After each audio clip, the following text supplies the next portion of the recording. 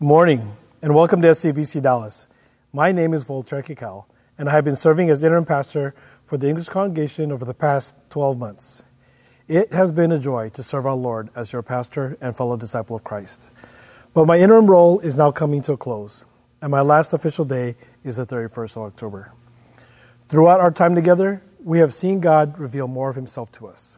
He is spirit and truth, love and merciful, righteous and just, sovereign and never changes.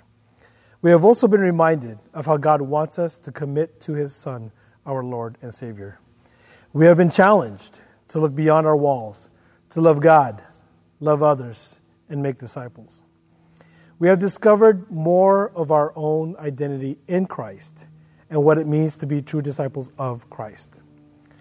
We have also come to realize that we need to reset our standards of family when it comes to marriage, leading our families by example, godly interactions as parents and children, interdependence across generations, and multiplying God's image into future generations.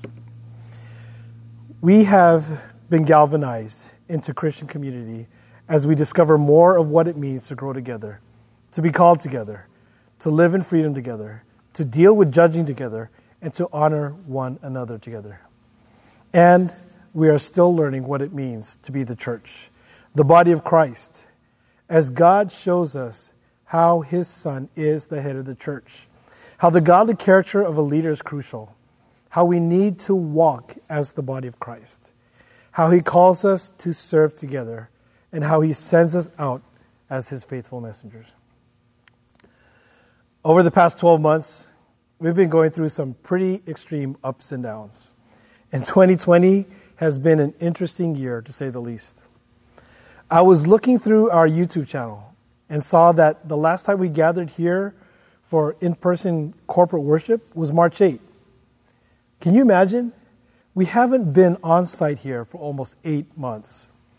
We are all going through challenges of a global pandemic, loss of jobs, strained relationships, the passing of loved ones, isolation, racial tensions, political turmoil, war, famine, national unrest, and the list goes on. But we've also witnessed birth, marriage. I just saw one on Saturday morning. Baptism, right in a friend's pool. Reconciliation, growth, saved souls, and so many wonderful things. The biggest challenge, though, is knowing that suffering is actually meant for our own good and for God's glory. Paul told the church in Rome, "We also rejoice in sufferings, knowing that suffering produces endurance, and endurance character, and character hope. And hope does not disappoint, because the love of God has been poured out in our hearts through the Holy Spirit who was given to us." And so as God allows us to go through our ups and downs, we need to remind ourselves that hope is the result of all that is going on around us. As long as we remember to stand in the grace that we have obtained through trusting Christ as our Savior. But we shouldn't do it alone. We cannot do it alone. We need to come alongside one another and spur one another on. God wants us to enter into his presence and experience a new life with Christ. He wants us to hold fast to the hope that we confess to others, and he wants us to care for one another. Please join me in reading together Hebrews chapter 10, verses 19 through 25. "Therefore, brothers and sisters, since we have confidence to enter the sanctuary by the blood of Jesus, by the fresh and living way that he inaugurated for us through the curtain, that is, through his flesh, and since we have a great priest over the house of God, let us draw near with a sincere heart in the assurance that faith brings, because we have had our hearts sprinkled clean from an evil conscience, and our bodies washed in pure water. And let us hold unwaveringly to the hope that we confessed, for the one who made the promise is trustworthy. And let us take thought of how to spur one another on to love and good works, not abandoning our own meetings, as some are in the habit of doing, but encouraging each other, and even more so because you see the day drawing near. Let's pray. Heavenly Father, once again we come before you in utter humility as we stand in awe of who you are. Because of sin, which you abhor, you could have chosen to simply annihilate us. But you are love, and your love is so great that we cannot fathom it.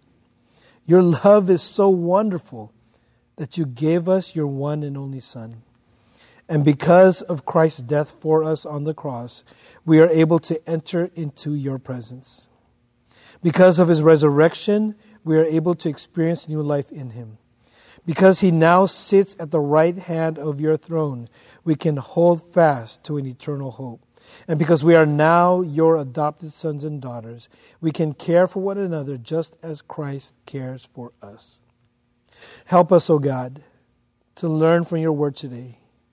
May it penetrate our hearts and transform us as you renew our minds. We pray this in the holy and matchless name of Jesus Christ. Amen.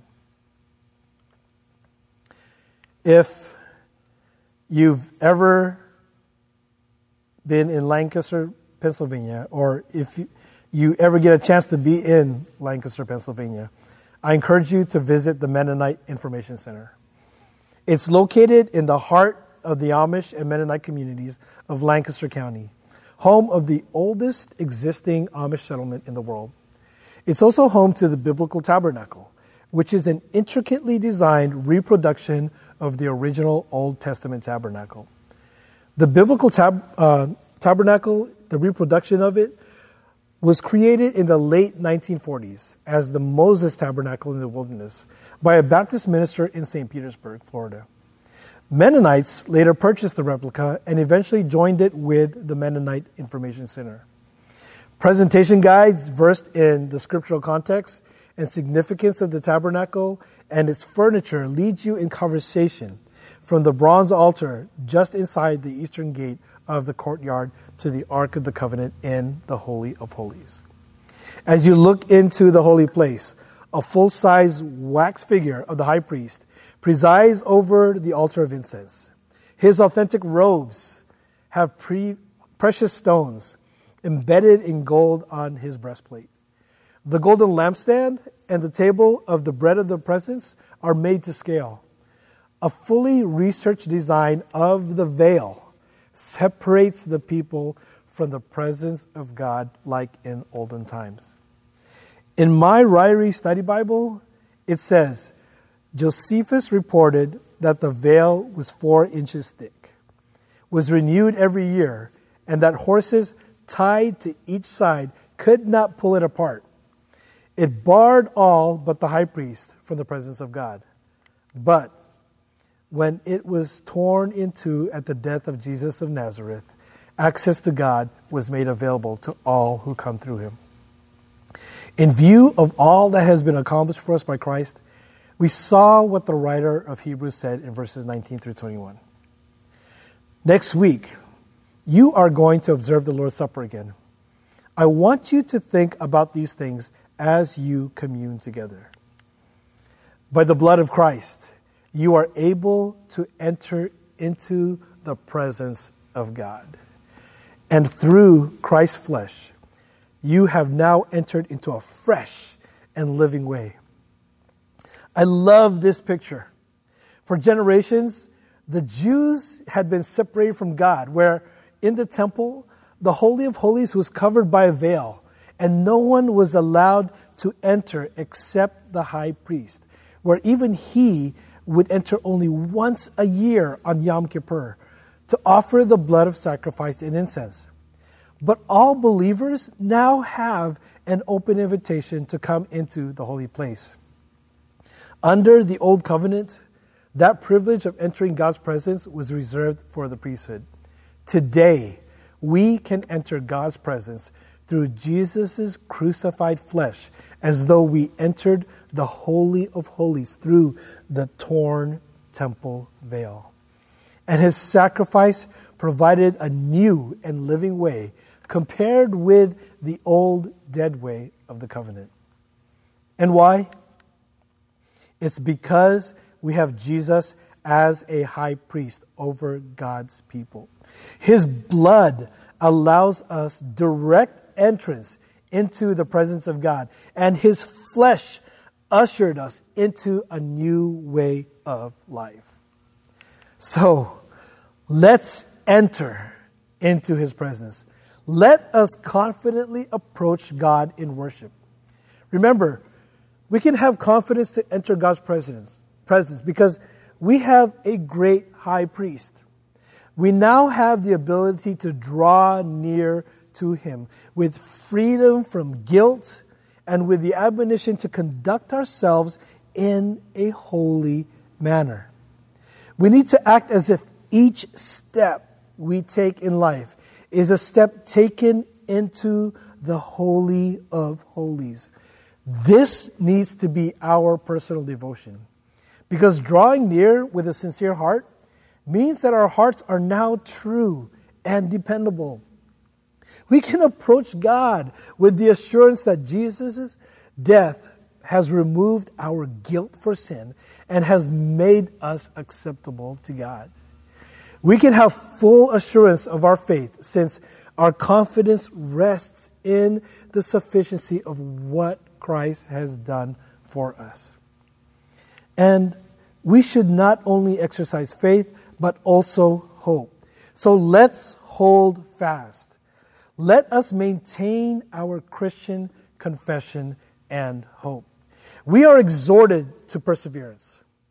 The basis of our steadfastness is the fact that God is faithful to his promises concerning our future. We live in a world where values are continually shifting, but where Christian standards are constant. So we must hold on to our confidence in Christ Jesus. If we veer off course, we must make a course correction as quickly as possible and make sure that our moral compass is always pointing to true north. This begins with us as individuals and then manifests itself in our family and in our church life. That's why we've talked several times this year about resetting ourselves to God's standards in our marriages, our parenting, our sibling relationships, and our cross-generational interactions. If we don't get things done right at home, then how can we get things right in the house of God? And if we don't get things right in the house of God, then how can we model what is right in our communities and to the world around us? So hold fast, because God is trustworthy. And third, let's care for one another. Let us help one another by meeting together regularly for mutual encouragement. We need to put love into action. Let me share a couple other passages from Scripture. Love is patient, love is kind, and is not jealous. Love does not brag and is not arrogant, does not act unbecomingly. It does not seek its own, is not provoked, does not take into account a wrong suffered, does not rejoice in unrighteousness, but rejoices with the truth, bears all things, believes all things, hopes all things, endures all things. And in Ephesians, it says, "For we are his creative work, having been created in Christ Jesus for good works, that God prepared beforehand so we can do them." This third admonition now moves us from the vertical to the horizontal dimension of our life as a Christian community. This encouragement from the author of Hebrews to love one another, our social obligation as the body of Christ, was also necessary since some were abandoning the faith. One example of this today is what some of you have heard me refer to as the wandering sheep. In many immigrant churches, these are often the second generation who have grown up in their parents' first generation church. But when they go off to attend university, they experience life in a different context, including church life. After they graduate, they come back only to discover that the church they grew up in isn't really their church. It was their parents' church. So they try other churches, particularly majority culture churches. But then they realize they don't fit in there either. So what ends up happening is that they wander and sometimes become part of the unchurched population of our nation. They are not lost sheep. They are wandering sheep. The author of Hebrews wrote this to stimulate his readers to remain faithful to the Lord. This type of love is the product of communal activity. We cannot practice it in isolation and apart from other believers. But our communal activity must be relevant. It needs to be cross-generational, intercultural, and multi-ethnic relevance. God's household must be welcoming to all his children. And remember our theme of Beyond Our Walls? God's household is not about a building. His household is his people, wherever we are. And we need to start now. Because the day which we await will soon be here. Brothers and sisters, time is short. Don't waste it. You never know when God will take home either you or someone you know. Neither do we know when Christ is coming back for his bride. As true disciples of Christ, let us enter into God's presence. Hold fast to our hope in him and care for each other by spurring one another on. So I want to encourage you to spur one another on. First, encourage godly leadership. Raise up leaders according to biblical standards. Don't settle for the world standards. No matter how good they may seem, they still don't live up to God's standards. Encourage leaders currently serving you. Believe me, they need it. Ministry burnout is real, and it's not an easy place to come back from. Be careful with vacuums, places where you find a hole. Just because there's a need doesn't mean that you just put anyone in charge of it. An overseer is one who cares for something as a divinely appointed steward. And take leadership seriously. The board is not a senate where people get elected to represent certain demographics of a church. Leaders are put in place to shepherd God's people, and they are held accountable to a much higher standard than the average Christian. And one does not become a leader overnight.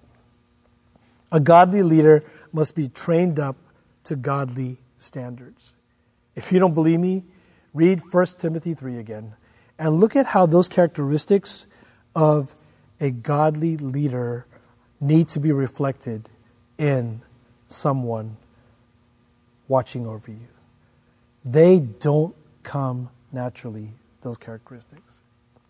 Second, model Christ for one another and for the world. He loves us unconditionally. He even washed his disciples' feet.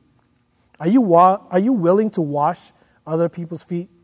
Before you answer that question, realize that Jesus washed the feet of all his disciples, including the one who was about to betray him that very night. Are you willing to wash the feet of someone who is selfish and self-centered, only thinking about themselves, greedy and willing to trade you in for personal gain, willing to betray your friendship, hates you and talks badly about you, even willing to let you go through the worst possible death and cause pain for those you love? If you're going to model Jesus for others, you need to be willing to wash the feet of the Judases in your life. And be humble and put others' needs before your own. Don't insist that your own needs be met. As everyone here at FCBC Dallas takes on a posture of humility and others-centeredness, you'll find that your own needs will just naturally be met because you are all taking care of each other. And celebrate your history as a church. Learn from it. All the high points and all the low points. Learn why you make decisions the way you do today. There's a history behind it. As a church, you are going through something right now.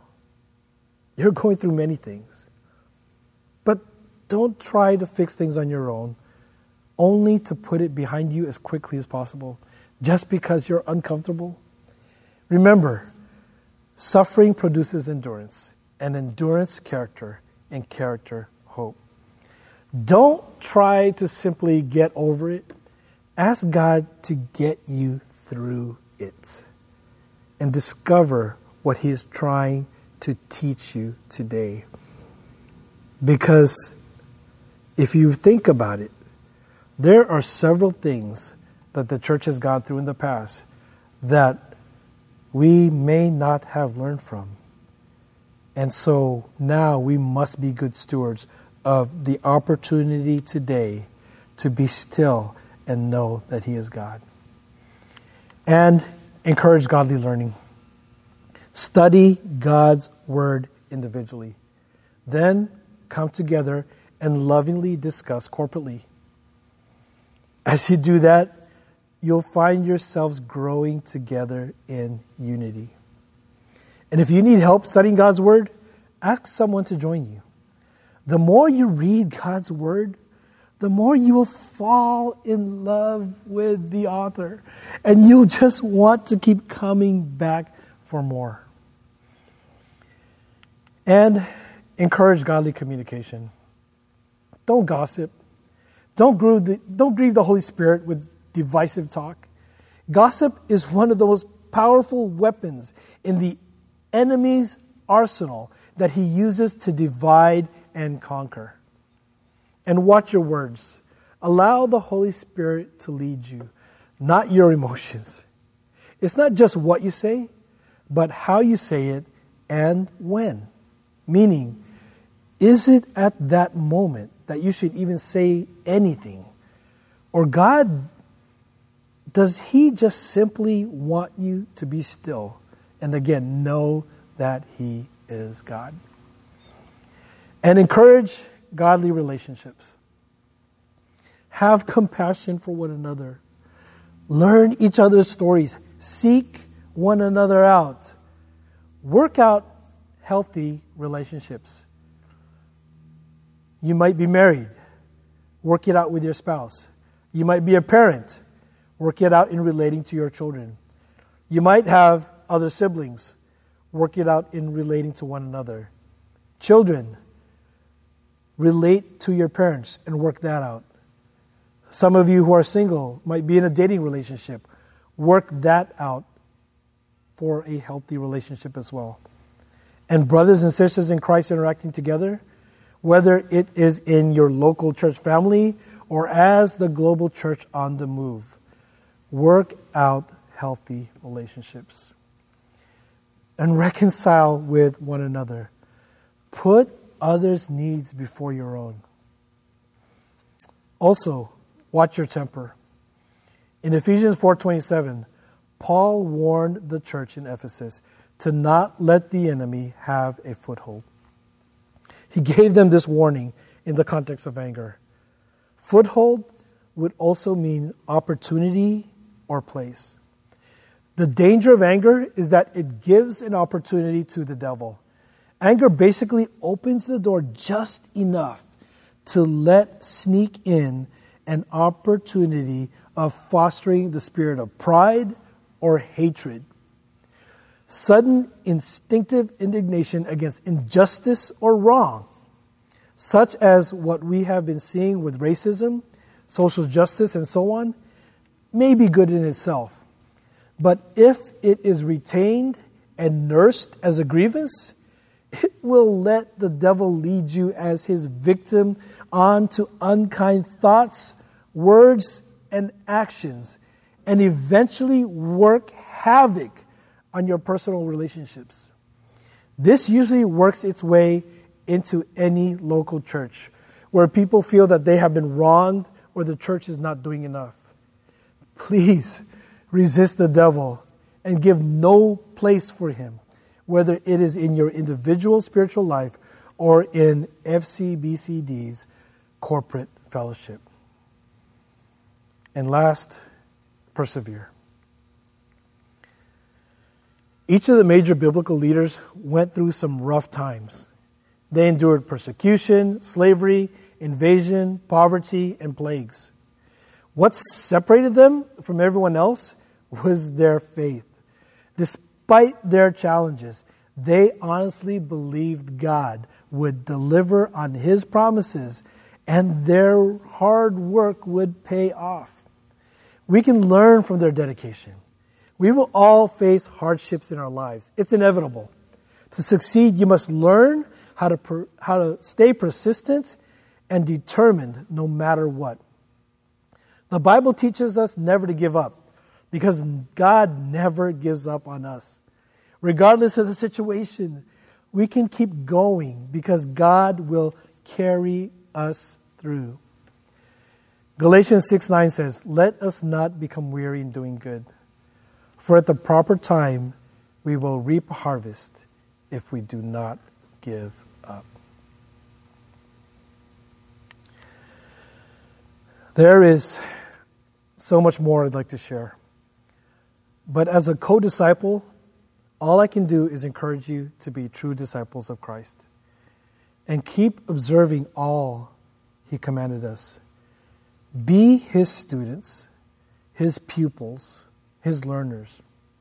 Remember, Christ Himself said, "All authority has been given to me in heaven and on earth." That means that He not only has the right to command us, but the power to uphold us here on earth. That's why He is the head of the body, the church, we as His disciples. And then He said, "Go therefore and make disciples of all the nations, baptizing them in the name of the Father and the Son and the Holy Spirit, teaching them to observe all that I commanded you. And lo, I am with you always, even to the end of the age." He said, observe all that I commanded you. Observe, meaning to obey, to practice, to live out all His commands.